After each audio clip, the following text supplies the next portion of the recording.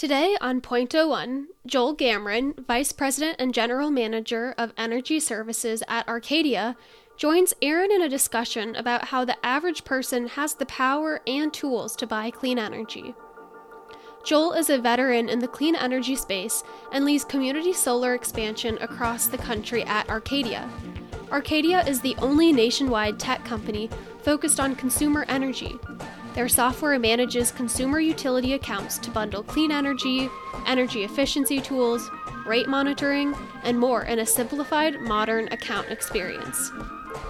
As soon as our previous guest, Monica Varman, mentioned Arcadia, we knew we had to get them on the podcast. We know you'll enjoy this conversation with Joel about Arcadia's Point oh One potential. Hi, everybody. I'm with Joel Gamron, who is the General Manager of Energy Services at Arcadia. Joel, I got to say, when I first learned about Arcadia from, I think, one of your venture partners, I immediately was like, wow, that's the Point oh One. So I'm so excited to have you here. That was our first thing that we talked about right after the podcast. So this is a real thrill. Thank you for being here. Yeah, Aaron, thanks a lot for having me. Excited to speak with you today. Joel, let's try to describe what Arcadia does, because I think it's probably one of your biggest challenges. It's a really radical way to think about buying energy. Most people think they move into a building, they move into a house, they get an electric bill, and that's all there is to it. That's generally the American consumer experience. How are you different? Yeah, so we started Arcadia to make it simple and affordable for people to choose clean energy, okay? There's actually a lot that happens behind the scenes when you flip that light switch on and the light turns on. You know, like you said, most people aren't thinking about what's actually happening. And there's actually an opportunity for customers across the country to really have an impact and to affect the impact that they have when they're using electricity in their home. So the energy system is really complicated, okay? Think about sort of the cast of characters involved here. You have power generators and energy suppliers and utilities and policymakers and renewable developers and investors, and the list goes on, and it even varies by state.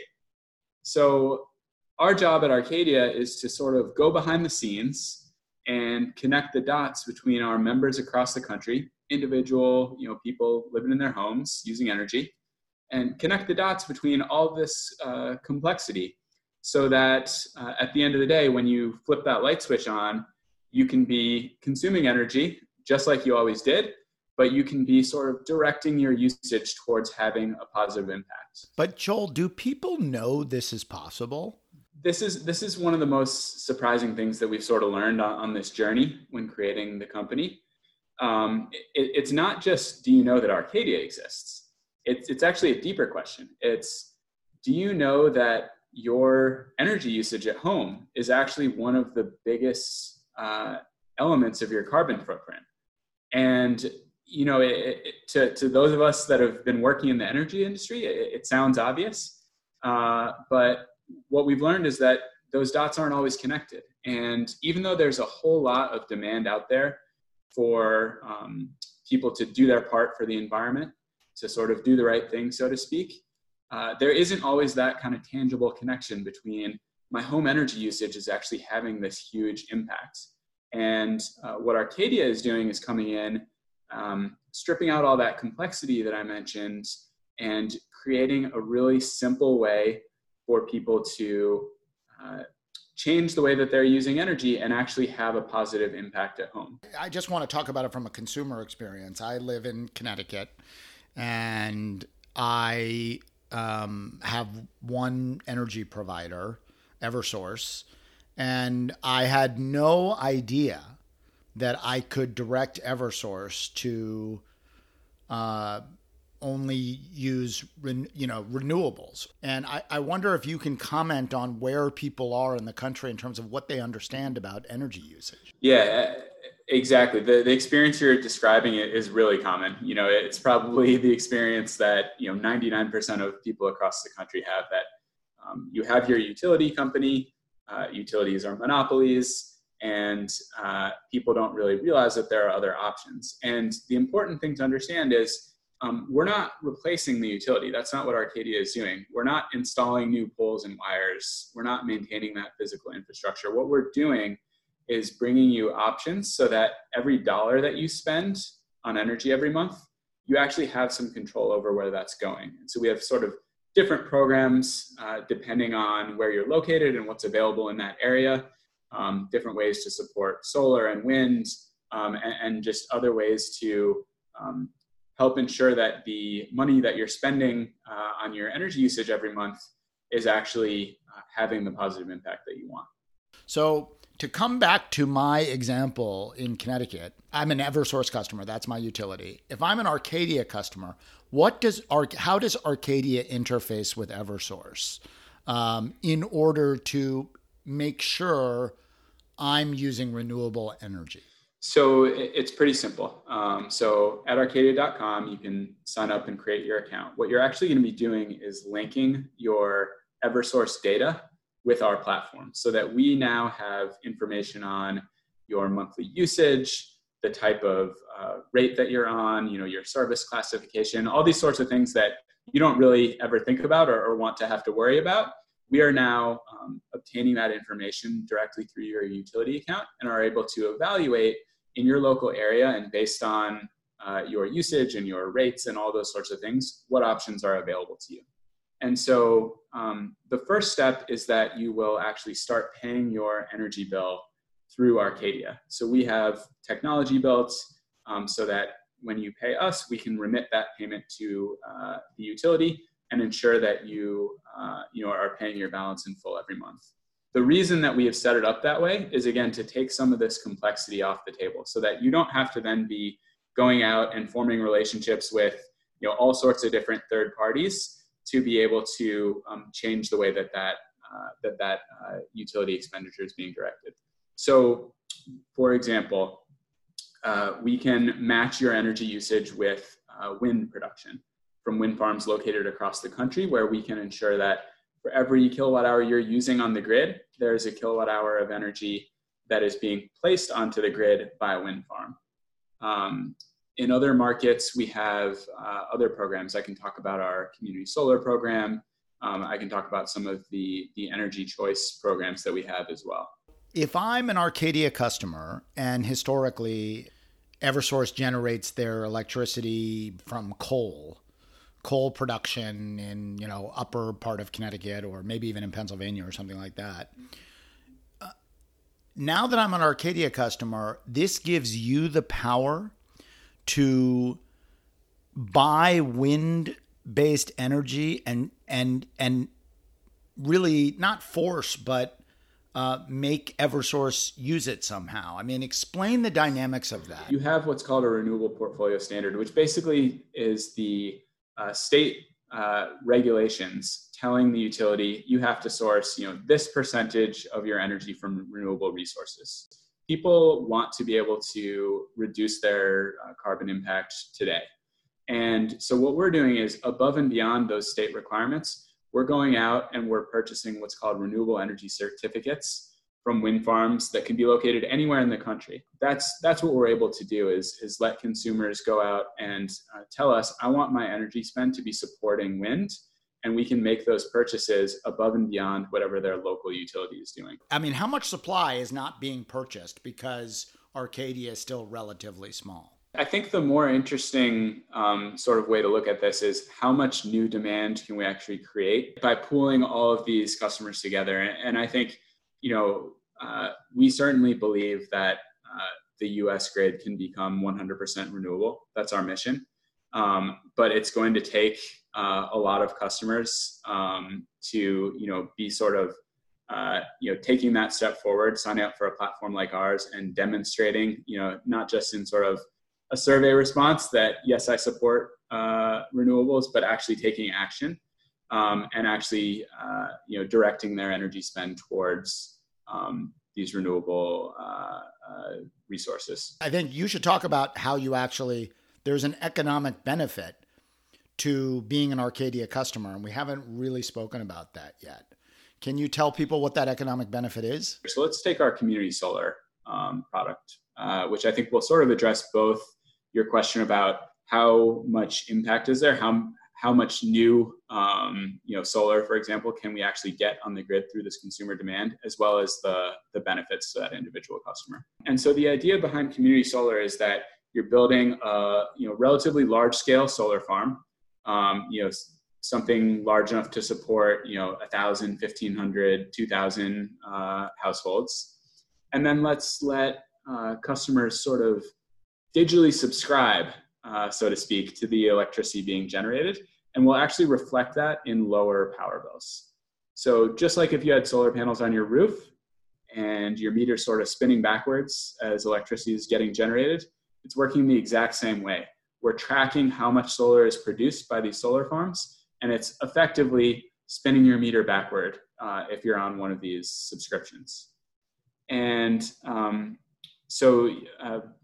in states where these community solar programs are available, and we can go into more detail there if that's of interest, and we're certainly actively working to open up policy in more areas to support it, customers can actually get guaranteed savings by subscribing to one of our community solar projects. There's no cost to sign up, and you receive a lower cost of electricity for every single clean solar kilowatt hour that's generated.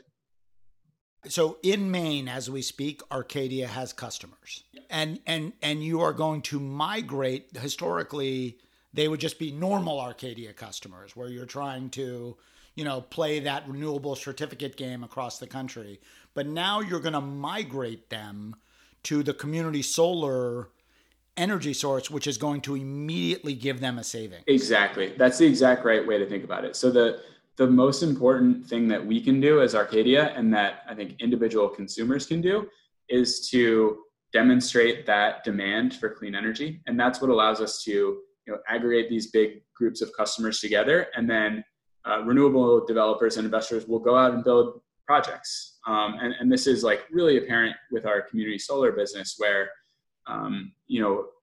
across about 30,000 residential customers, we've gotten solar farms built to produce essentially 100% of the demand for those households. So I'm a community solar customer of Arcadia's in Colorado. Previously, my electric bill on average was $300 a month. Where does it go when you become a community solar project? I'm sure it varies state by state or territory by territory, but what kind of savings would I realize? Yeah, so it's going to be in the 5 to 10% range. Is typically what to expect. It'll certainly vary seasonally, right? You're going to have a lot more solar energy production in the summer than in the winter, for example. Again, it doesn't change your reliability of service or the way you use energy in your home in any way. It's just a product of how much solar energy is being generated. So how much of your bill is basically going towards the solar as opposed to your standard grid usage. What are the challenges, right? Because we at the beginning of our conversation, we talked about how complicated the energy market is. Why? I think we can stipulate that there are many, many more people that would like to be customers of yours that are not. What are the challenges? Let's start to talk about the challenges of the business. The number one biggest challenge is just awareness and education. And like you said, we've largely created a new category here, right? It's not Uber replacing a taxi, right? It is get people to really understand that when you write that check every month to pay for your utility bill, you actually have options. You can direct some of that money to do good. Joel, how long is it taking you to bring up a new solar community project? Yeah, it's certainly not taken us a decade. I would say, at the point where Arcadia gets involved, where we have customers signing up and we can demonstrate that demand, it could be up to a year. It can be as little as, a few months, sort of depending on when individual customers sign up. Overall, these projects are probably around 18-month development timelines. And so we're speaking with the developers, we're speaking with the investors over the course of that cycle. But we don't really ask customers to do anything that far in advance. We're sort of getting customers onto the projects, much closer to when they're ready to turn on. Community solar is relatively new for Arcadia, right? In the grand scheme of things. Are you finding that is a better method of aggregating customers swiftly? Does that accelerate adoption, or does core Arcadia, this is the very simple value proposition, forget community solar, just here's the deal. You can opt in to drive more renewable demand, which, that's a little bit of a tension inside the org. How are you guys thinking about that? I don't see it as a tension, actually. I think they complement each other really well.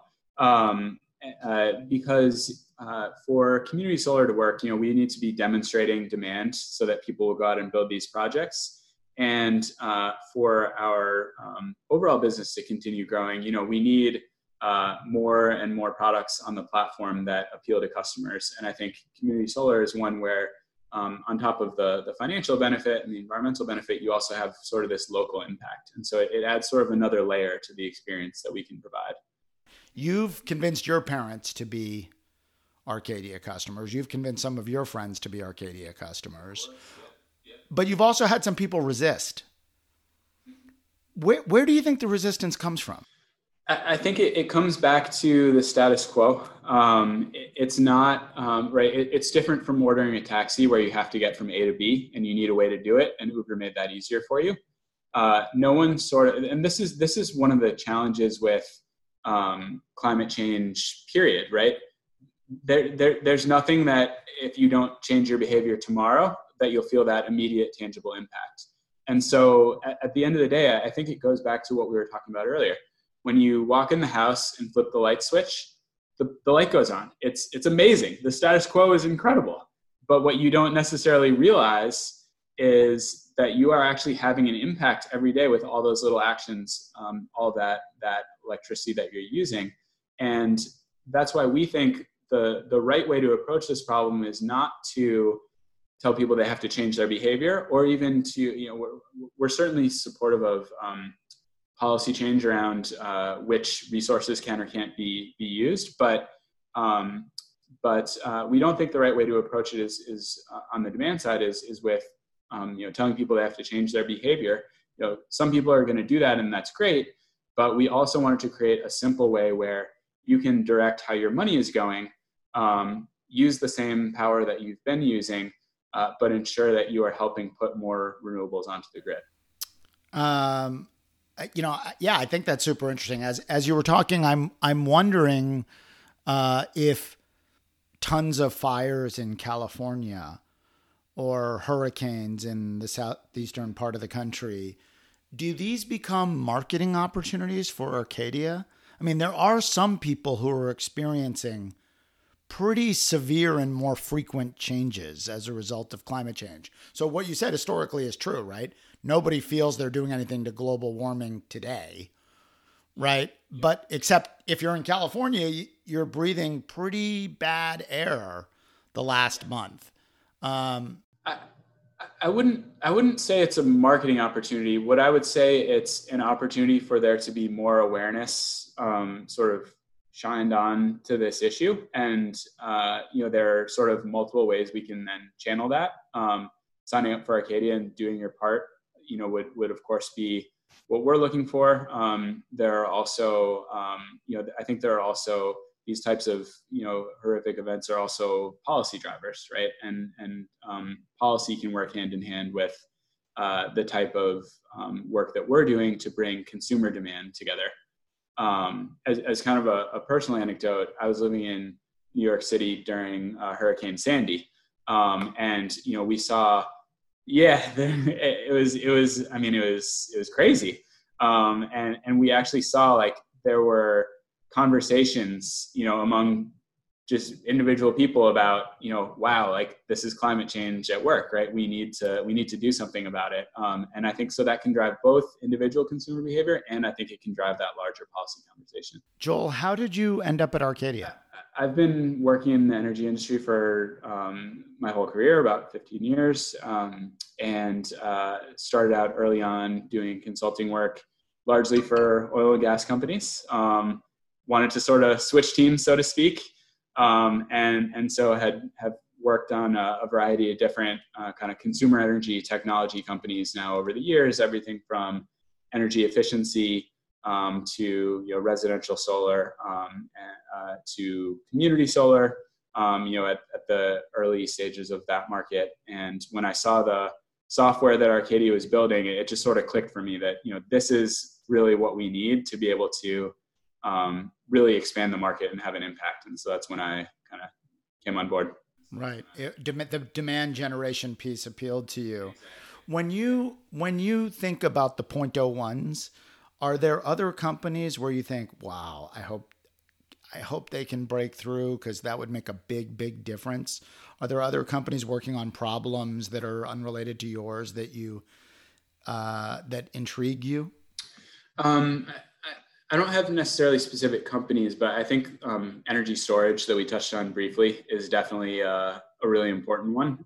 There's a lot of complementarity, right, between storage and renewables.